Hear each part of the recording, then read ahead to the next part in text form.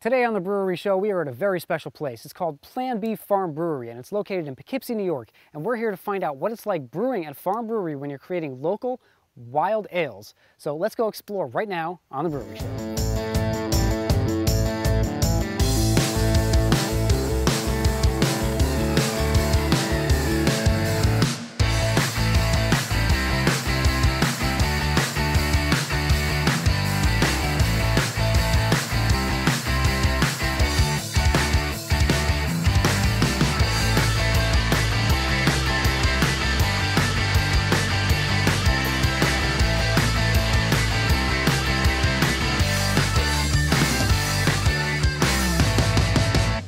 My name's Evan Watson. I'm the brewer and bad farmer, half-assed farmer of Plan B Farm Brewery.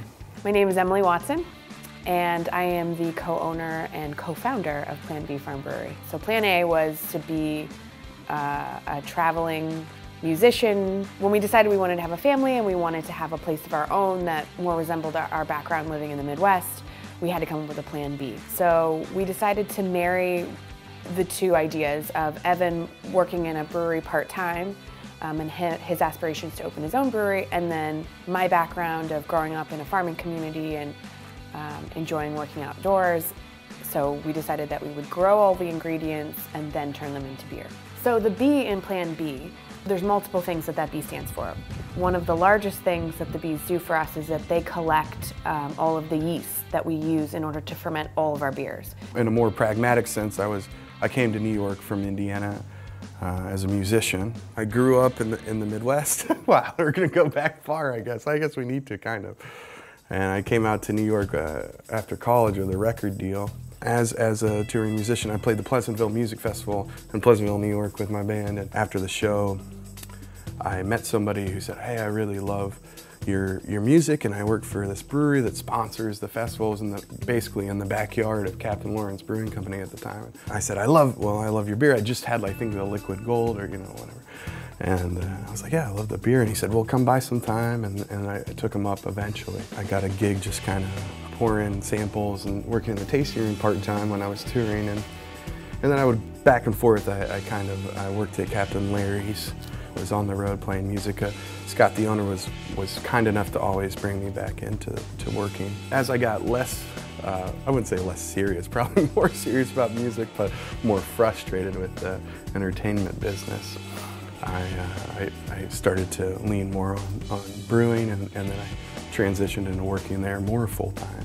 We ended up renting a small property in Fishkill where we could test out our theories, where we could give it a go in what we would call the Petri dish. It was a one-barrel system. We just got to experiment and just to see what would come out of it.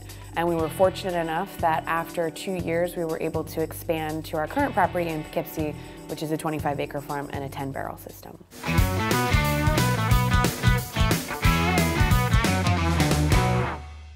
So we started brewing in 2013. We've brewed probably 3 to 4 different styles each month since the beginning. So on any given year, we might have 60 different styles in 1 year. And it's based on whatever we can get our hands on that's growing, local or in our own backyard. And there's a lot to work with. There's edible flowers, there's herbs, there's fruit, vegetables. We even work with vegetables. But other than that, we really just, with the seasons, as the seasons change and what's become available to us, that's what we brew. I mean, we've repeated certain styles over the last 3 years, but we've probably made over 100 different beers at this point. The moniker of Farm Brewery is pretty varied, and New York is definitely at the front of that because there is active legislation to separate a microbrewer's license from a farm brewer's license in 2013. We were one of the first to get the license. From a legal, practical standpoint, a farm brewery in the state of New York currently still is one that uses 20% local ingredients by weight. But that being said, there are hundreds of New York farm breweries, some of which are in New York City. They're not on farms. Our concept of farm brewery was to grow everything and constantly as Emily said, reduce the radius of our ingredient sourcing down to a place where we say, I grew this and I processed it myself.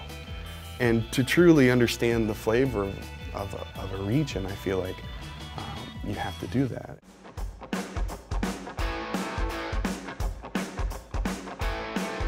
On the property, there was a barn, which we're currently sitting in, which was built around the 1830s.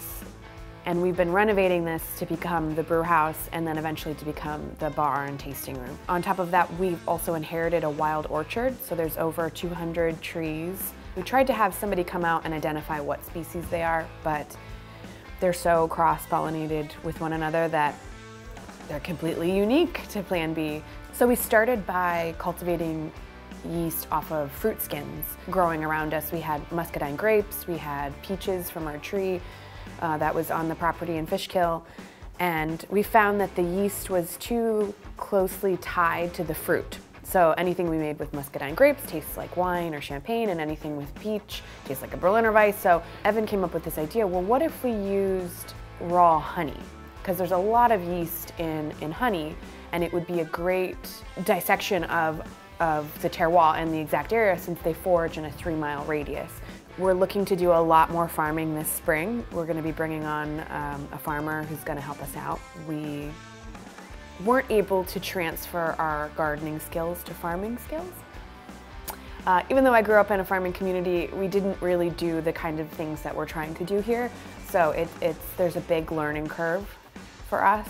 We're looking to do a lot. We're going to try to grow almost everything that we need for the coming year. And anything that we can't grow here, we just source from local farms. So I'm sure there will always be something that we will be either adding to whatever we already grow or sourcing unique things that we can't grow here on the farm.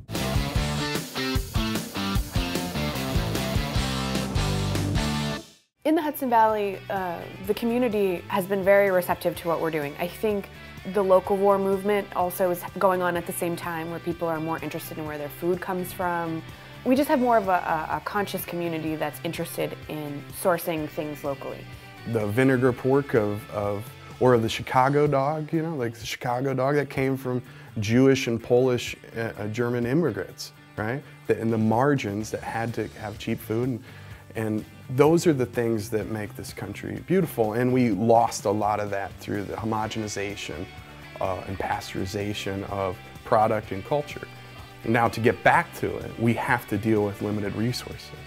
And especially at a time when everything is readily available, to deal with limited resources is now becoming a bit cooler because we lost our grit. We lost that tangible quality that makes, oh, that's from this region, that's from that region. We lost all of that. And the way to get it back is to limit yourself. And that's the way that we brew, and that's why we brew with limitations.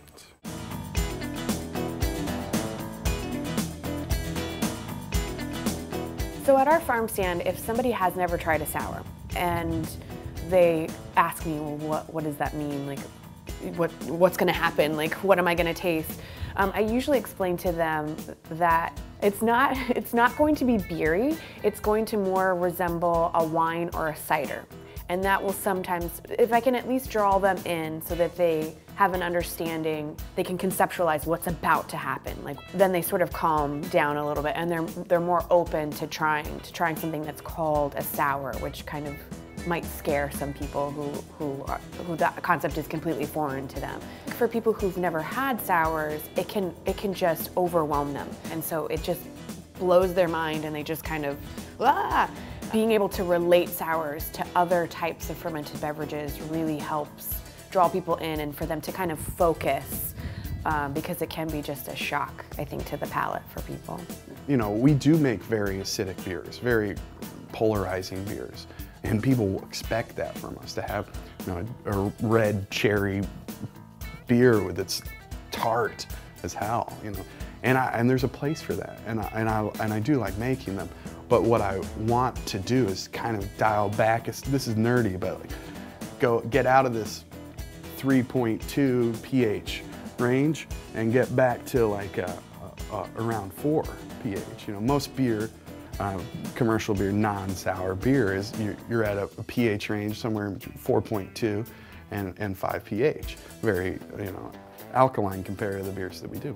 Starved palates from growing up with macro light lager have really polarized to, the other end of the spectrum with, double IPAs or imperial Russian stouts and bourbon barrels and all these things that are the farthest thing from beer, really. They're like, oh, it's got cayenne pepper and cinnamon and it was aged in a rum barrel. And you're like, it tastes nothing like beer, right? And I would love to get back to a place where beer looks more like the macro lagers, but it's just done well.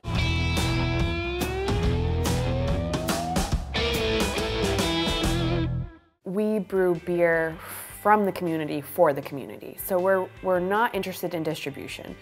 Our plan is to never go into distribution. It's not something that we're interested in. We really enjoy being able to connect with our community members, be able to hand the beer to them personally. You can only get the beer pretty much from the farm directly on Saturdays, or we have something called The Hive, which is a beer membership, and it's like a CSA. It's community shared, everybody throws their money in, and then each month you basically get a half case or a full case of beer. So those are really the main two outlets. Our ability to source ingredients has guided the way that we brew, and so I have to find quince and I have to find black currant to get flavors that are on par and comparable to the flavors that American beer drinkers are currently expecting. So the other thing I want to aspire to is to also lower prices of our beer. The expectation of American sour beers costing $30 for a 750 is dangerous, because that's not beer. I mean, maybe if you aged it, maybe if it's a true lambic, but if we were talking about, a true, which you can't do in my opinion in this country, but these beers being very inexpensive, and that's what beer is. It's a table beverage that you enjoy with your community, that's hopefully made with ingredients from your community. You can drink a lot of it, and it's not expensive. Our beers are expensive, so I have to work on that.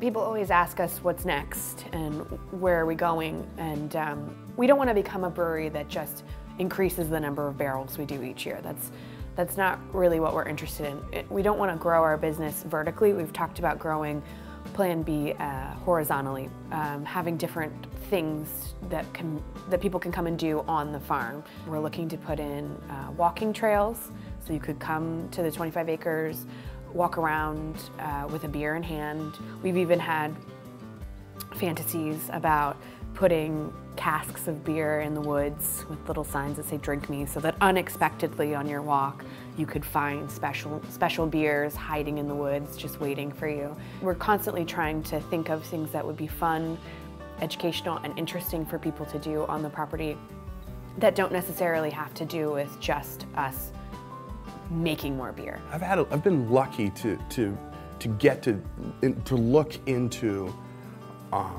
what we admire as the coolest occupations, and there is nothing that's better than being a farm brewer and a farmer brewer. People think it's romantic. It's the opposite. It's reaping what you sow. The old adage, literally. I got to create my own world where I live, and then I get to export that world into somebody's hand via a beverage that makes them feel better. That's the coolest thing ever. Like I said, I've gotten to tour around, I've played arenas, I've gotten to do all this stuff. I've got to be like, I would never call myself a rock star, but I got to at least see through that window, and there's nothing better than working your land and learning those lessons and carving out your own world with your family. It's pretty amazing.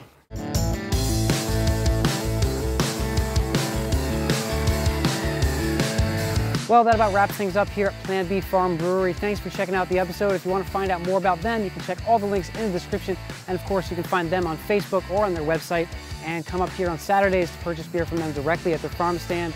This is a great place, and you definitely going to want to check it out if you like sour beer especially. And thanks again for watching. See you at the next place. Cheers.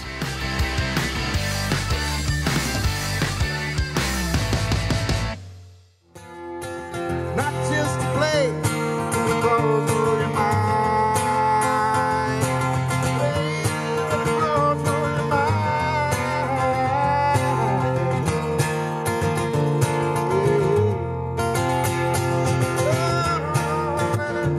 My soul.